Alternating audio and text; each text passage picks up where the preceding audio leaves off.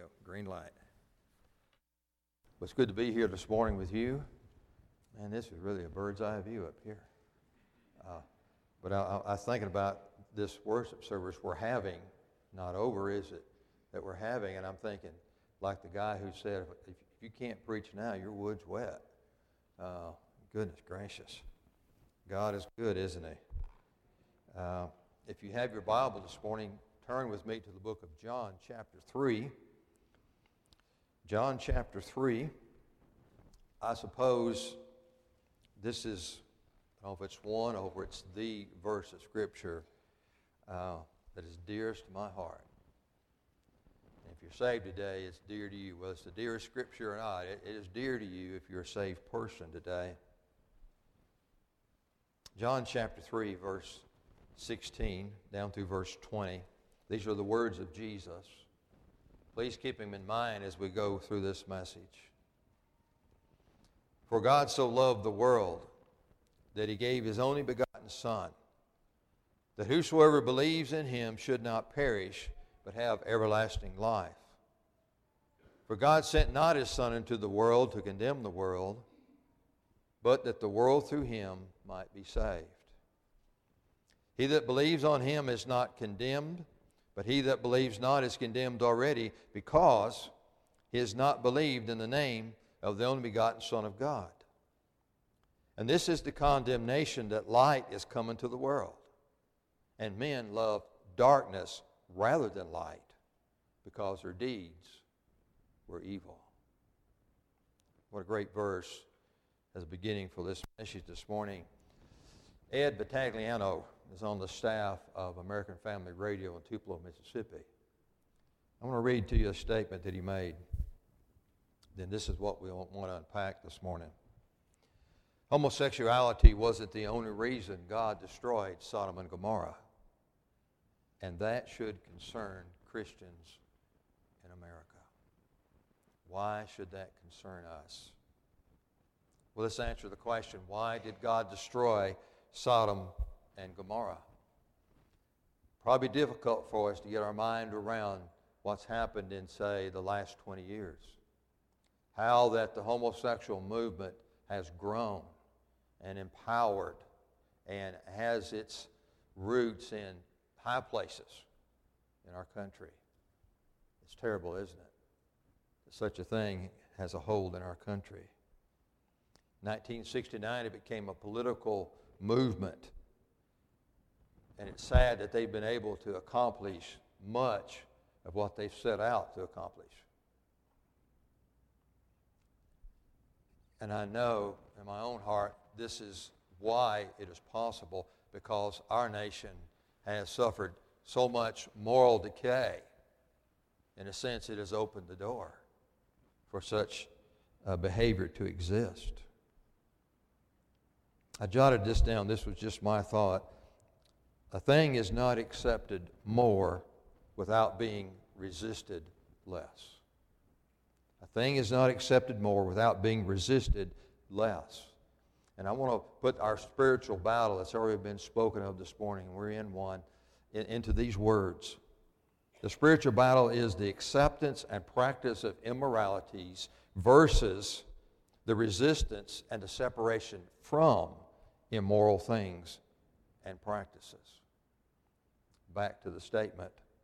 Homosexuality wasn't the only reason God destroyed Sodom and Gomorrah. Scripture says, whether it's an individual, whether it's a culture that accepts, embraces homosexuality, it is the result of idolatrous rebellion against God. It's rebellion against the Word of God. It's rebellion against the nature of God. It is a rejection of God. Jesus speaks to and of his church as being his bride. He is the bridegroom.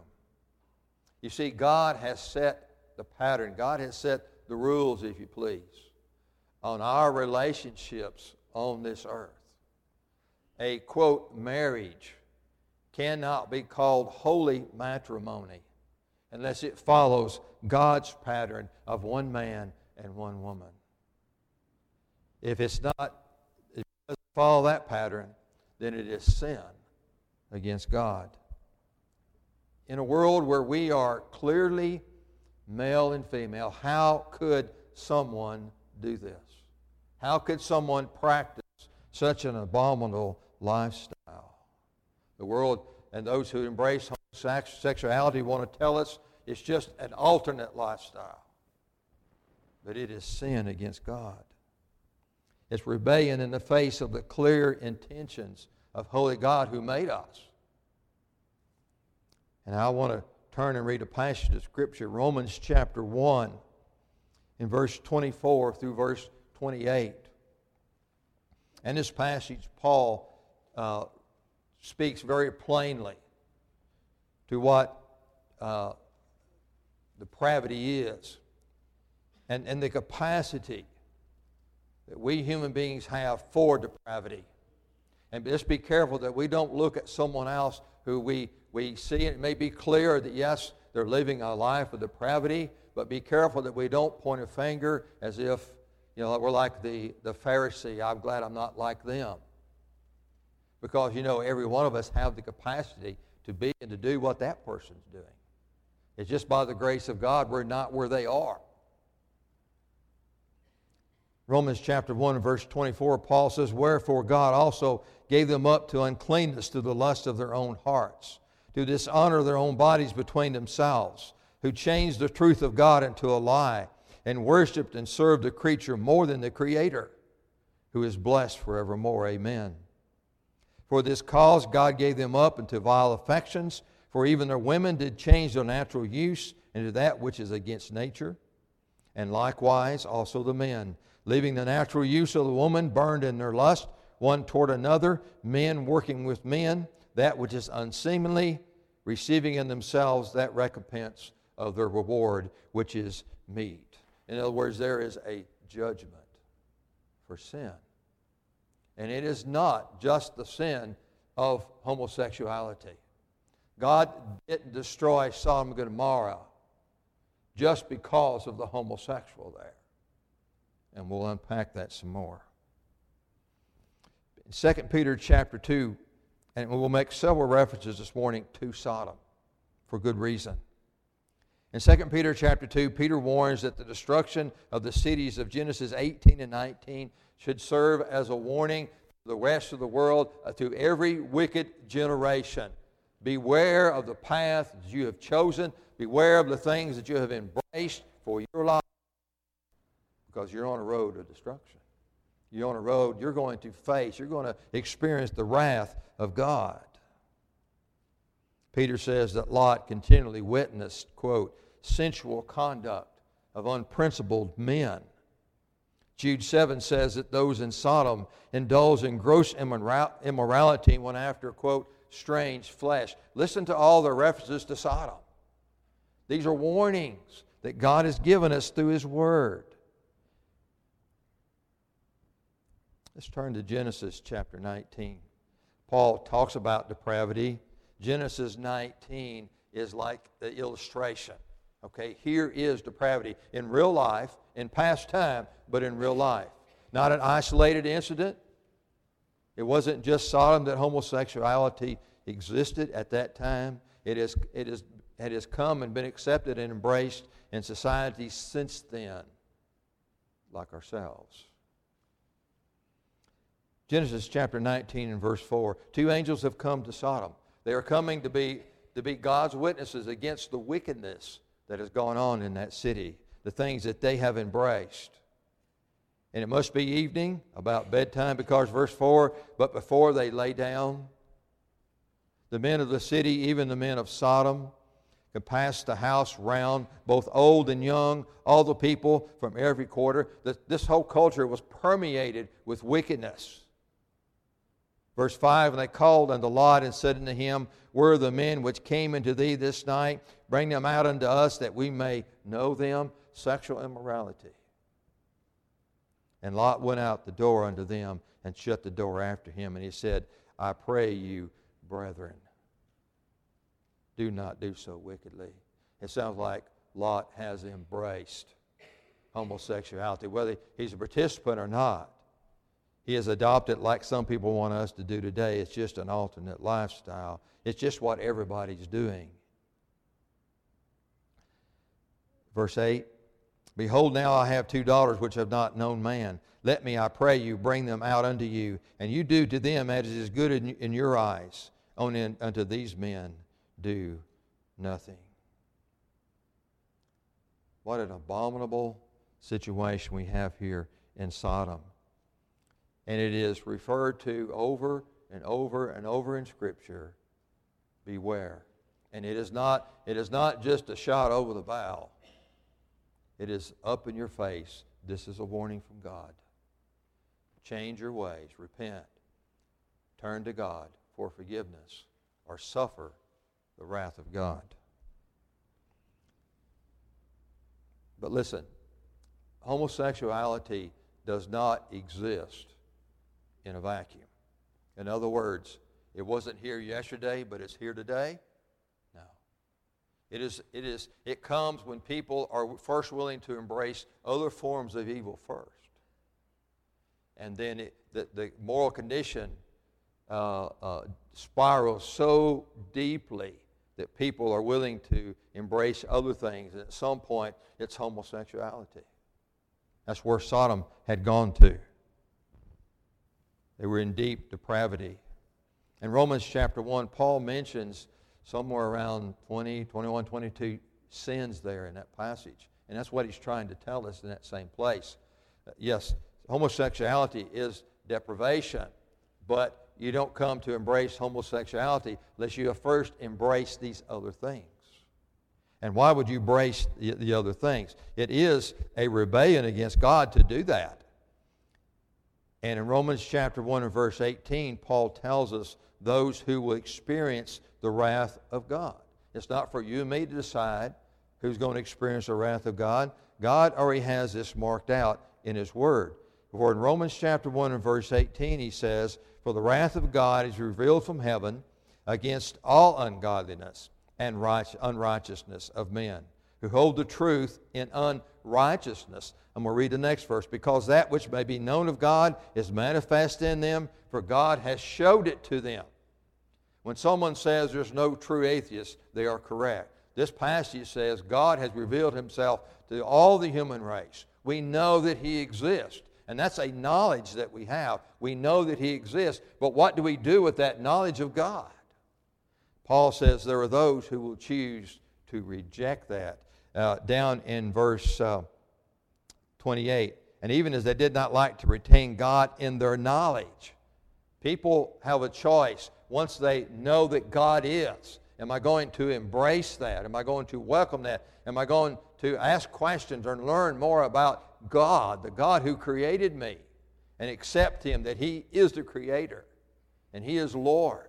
Or am I going to choose to reject God? Do I not want to even think about those things so I can do the things that I want to do and embrace all these forms of evil that he's mentioning here in verse 29 and 30 of Romans 1. Brother Sammy read this verse a few weeks ago, these things that are in this verse. Probably not a conclusive list. But it's a rejection of God and an acting out of the rejection of God by embracing other forms of evil. These will face the judgment of God. God said that. That's not my judgment. That is God's judgment. Now, with this in mind, I want to read a passage in Ezekiel 16. Ezekiel makes a reference to Sodom. He's trying to warn Israel. Listen, you're behaving this like your sister, and you need to change your ways. Ezekiel chapter 16 verse 49 and 50. He warns Israel that the embrace of homosexuality occurs because the culture has embraced other forms of evil first. He points to Sodom and says, listen, you need to repent. You need to stop traveling this road of depravity that you're on and turn your heart back to God.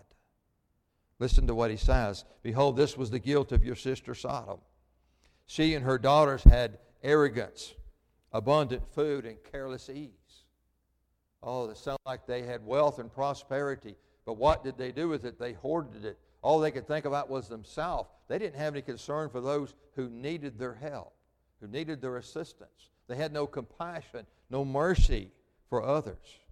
But she did not help the poor and the needy. And here's the downward spiral. Thus, they were arrogant and committed abominations before me. Therefore, I removed them when I saw it. One translation says concerning Sodom in Genesis 19 that God just swept away. And I could have this picture of God's hand just sweeping away the whole city of Sodom. I mean, buildings and people and everything. It is total destruction because they've not heeded God's message, God's warning. The Jews would have understood the word abomination, a common way of referring to sexual sins like homosexuality. Leviticus 18:22 is very clear. Homosexuality is an abomination. Among other things, it's not the only abomination in the Scripture. There are other things. And so the prophet helps to explain to Israel. He makes this connection of their wealth and their prosperity, their luxury, and their arrogance, how it led to the sin of idolatry. They began to embrace other things. In Leviticus 18:21, just before that, he mentions how they have offered their children to the fire god of Molech. Molech was just a false idol god that Israel at one point in their history bowed the knee to and worshiped and served. Now, we know it really doesn't exist. It was just in their minds. But the whole thing is, it shows us that they were rejecting God. And they were embracing other forms of evil. They were having their children sacrificed on idols that had great fires. Now, I thought, I don't want to stir anybody's emotion this morning about something you've been through, but I would like to say that Israel took their children and intentionally put them in the fire and had them burned up. It would be horrific to have a child or a family member to be in a fire and they die because of that fire. But what about intentionally taking your children and burning them up? That's what they were doing. I believe that is an abomination before God. Israel was involved in that. They were cold, and it's beyond me how someone could do that. But they had embraced other forms of evil first. Their hearts had grown cold, and they were rebelling against God. I think this morning, Israel killing their own children is a strong parallel to America's stubborn embrace of abortion. Listen, when that child is conceived and at some point someone decides to end that life, they're killing that child. It is selfish. It is cold. In Sodom's morally sick condition, they reached the place in depravity. They've been willing to embrace other things. And at some point, they're willing to embrace homosexuality. Ezekiel says that Israel was fast approaching the same condition as Sodom. It is a warning, a very serious warning to Israel. And you know what happened? Israel didn't heed the warning. It was clear to them. They knew what they were doing, what they were embracing was wrong, and some of it would have been considered abominations before God, but it did not turn their heart back to God. But isn't this precisely what has taken place in America? The homosexual movement has had great success because Americans have become self-indulgent and idolatrous.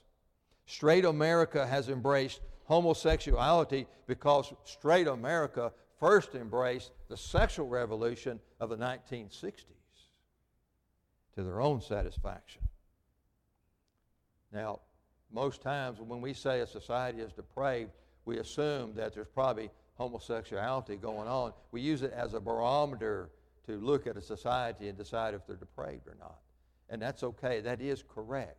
But there are other forms and other abominations. There were other markers in that nation's history. And you could trace that path. We knew all those things in sequence. You could trace the path that they went to deep depravity. And you can trace it in America. There have been moral markers in our nation that we should have seen. I'm sure we did see them and may have disregarded because we wanted to do what we were doing. We were living for ourselves. And we disregarded these warnings that God gave to us.